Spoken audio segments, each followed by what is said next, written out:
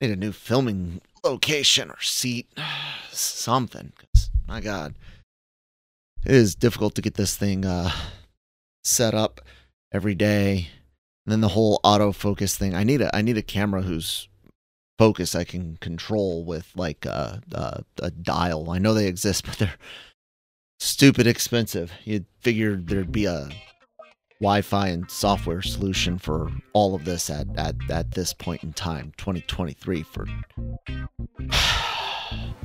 hello, everybody. Welcome to another daily cup of genre here on the Genreverse YouTube channel. It is time to talk about, anything and everything here in geek and pop culture, entertainment news, as I try to cover up the fact that I was just about to do our AVR Squared introduction. What's AVR Squared? That's our anime reaction series, which you can check out right here on the Genreverse YouTube channel. So give us a subscribe, leave some comments, thumbs up or down. Lots of great content besides D-COG. We have Breaking Geek Radio, which does usually a little bit longer form podcast reviewing all sorts of stuff here. And yeah, we have Star Wars shows. We were covering The Wheel of Time on a series specific we call the Dragon Reviewed, anime reactions, and more. If they're not reaction videos, all of our podcasts go up on all of your favorite podcast apps, such as Spotify. So please do follow us there. And again, leave comments, reviews, thumbs up, down, things like that. We do have merch, link in the description box down below. You can get all these prints on more than just t-shirts, mugs, and paper pads, and it's Redbubble, so it's really cool. There's a lot there. I've got a few prints. They're awesome, and we are coming into the spooky month, and we are going to be doing some horror reviews as part of the Genreverse's 13 Days of Terror.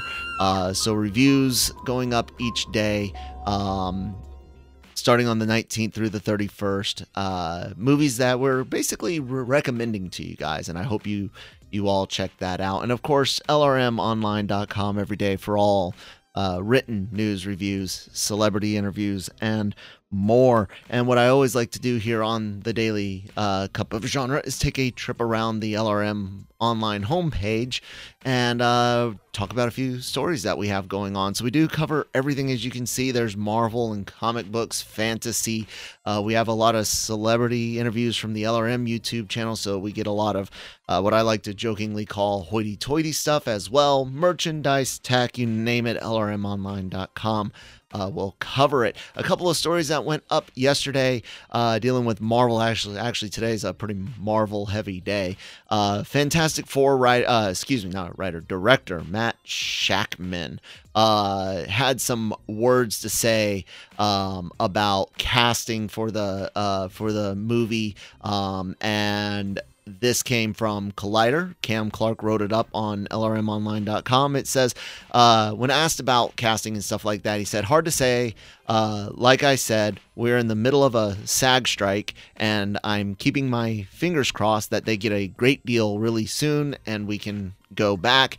Then once that's resolved, there'll be a plan at that point, but I can't say too much. There will be an announcement at some point. I know that the internet is very excited to find out, and I'm excited to share it. I just can't do it yet. It sounds like he's got an idea of who his cast is. Maybe some of them have signed on. Maybe some of them have not. There's a lot of buzz around Vanessa Kirby or to be in a lock for Sue Storm, the Invisible Woman. But we'll have to wait and see. None of my fan castings are going to happen. It's a bit too late for the fan castings that I had originally wanted. I thought someone like Ewan McGregor we're talking like in the earliest days of MCU, the thought of MCU Fantastic Four, even before the sale, like a Ewan McGregor for Mr. Fantastic would have been great. But these days, my number one pick for Johnny Storm would have been Dacre Montgomery, the gentleman that played Jason the Red Ranger in the Power Rangers movie, and of course Billy on Stranger Things. When asked about filming, says basically we're hoping to go in front of camera early next year, spring. I don't have a lot of love for the MCU these days. I had an idea of what I thought the movie should be, and it sounds like, according to some rumors, we might get that, which is they're out of time, maybe in the 1960s, but not that they freeze in time or anything like that, but they go into a dimension or universe where time just acts differently. So while it may only be 10 years for them when they leave 616 in the 60s, they come back, it's, the 2020s, 60 years has passed by on Earth. For them, it was only 10. Hell, I would even have, is it Valeria, I think is the daughter's name, or is it just Valerie, and Franklin already be born.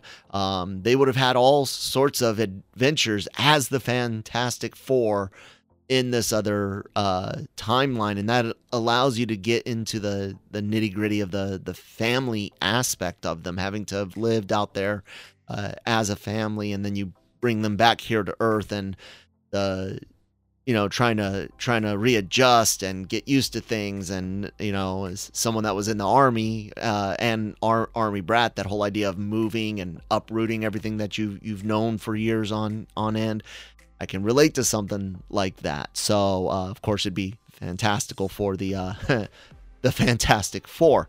But yeah, there's more on that story, lrmonline.com, of course. Another story dealing with Marvel, Daredevil Born Again. There's a little bit of casting news for Daredevil as I'm marking down some timestamps.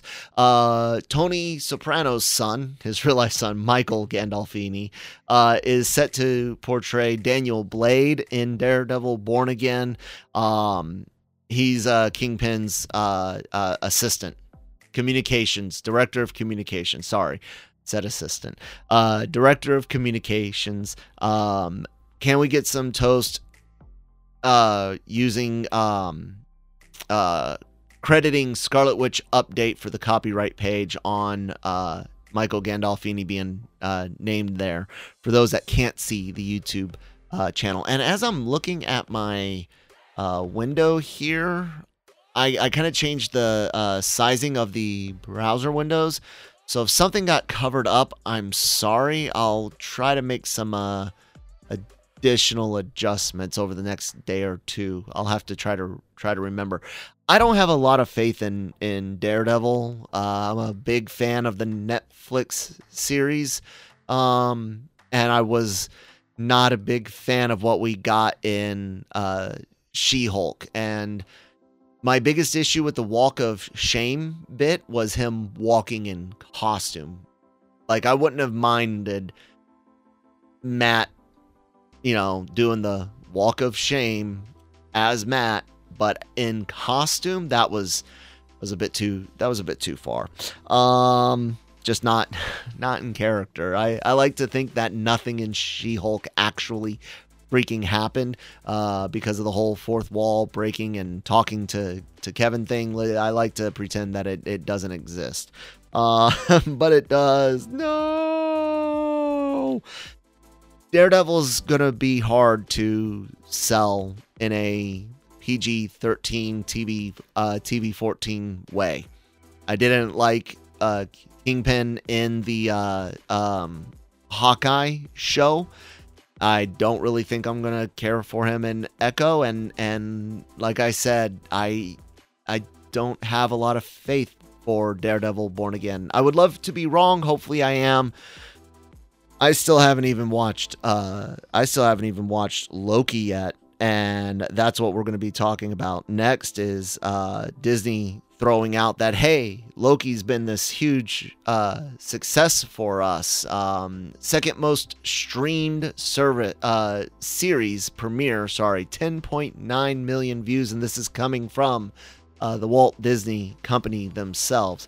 10.9 million views after 3 days. It's the biggest premiere since season 3 of The Mandalorian, which, you know, when you're thinking of big things in 2023, whoop-de-doo, I don't know, man. The thing about these streaming numbers is Disney, like all streaming services, they're the only ones with them. And there's all sorts of third-party things to kind of keep an eye on good estimates, we'll say. But we also don't know how Disney counts all of its subscribers, and this isn't just Disney Plus at this point. This is everything. They for example, you sit there and you put out this information to bolster reports in the news for shareholders, raise your prices, make them some money. Hey, the subscription thing is good, right? Well, not necessarily. How many people subscribed and watched, and they're going to be subscribed for the next 6 weeks, and then they drop it because they're done. Loki's done, right? How many are on ad supported versus not ads supported? How many are on long-term subscription, like they paid for the full year? All of this matters because of how fluid your subscription numbers can be at that point. For example, what if someone when they promote subscriber numbers and showing views is good. Like I said, I'm not just on Disney Plus or this Loki thing anymore. When they show things like subscriber numbers, how many of them are actively watching? Because you see, I paid originally when Disney Plus first started for the 3-year deal where you got it for like $2.99 a month or something like that. But there would be times where weeks would go by without me ever starting up the program. How much do I really count then as a subscriber? You know what I'm saying? How many people out there have long-term subscriptions and they're not actively watching? So my point being is take subscription numbers, whether it's watch hours, watch numbers, viewers, there's the word, or subscribers, because they can be cooked, spin. And I'm not saying that's what's happening. I'm saying it can be, and we don't know. Only thing we do know is that streaming has cost Disney money to the tune of, in their most recent fiscal reports, of $500 million in losses for direct to consumer. That's not a small chunk of change. That's quite a bit. And we know that they're going to be instituting password sharing restrictions and cracking down on that, starting in Canada, of all places, next month, November. Hey, it worked for Netflix. They actually saw an increase in subscriptions when they cracked down. We know that streaming is tough. It's been tough for Netflix. It's been tough for Warner Brothers, Max, HBO, and we know it's been tough for Disney. So take all reports of streaming numbers with a grain of salt and try to bounce off of things. Loki's enjoying relatively positive reviews. I think I read it had an 88 on Rotten Tomatoes from the critics. I do plan to check out the first episode at some point. I didn't watch any of Secret Invasion. I'm almost all done with the MCU. It's just no longer my my bag baby. But hey, maybe Loki will end up being really good. Season 1 was really good. You guys can check out these stories and more here at lrmonline.com. Be sure to subscribe on the YouTube channel if you are watching us. All that great content there. All of the podcasts go up on your favorite podcast app, so please do give us a follow on there so you can always keep up with the reviews and news shows, news in air quotes. I mean, it is, but I'm not like trying to be like I'm more of a commentator. I'm not reporting the news, so to speak. And of course our Genreverse Redbubble link in the description box below. And yes, if you are into horror movies, keep an eye out for the 13 Days of Terror starting on October 19th. It's been fun. Hopefully I'll see you guys tomorrow. Bye.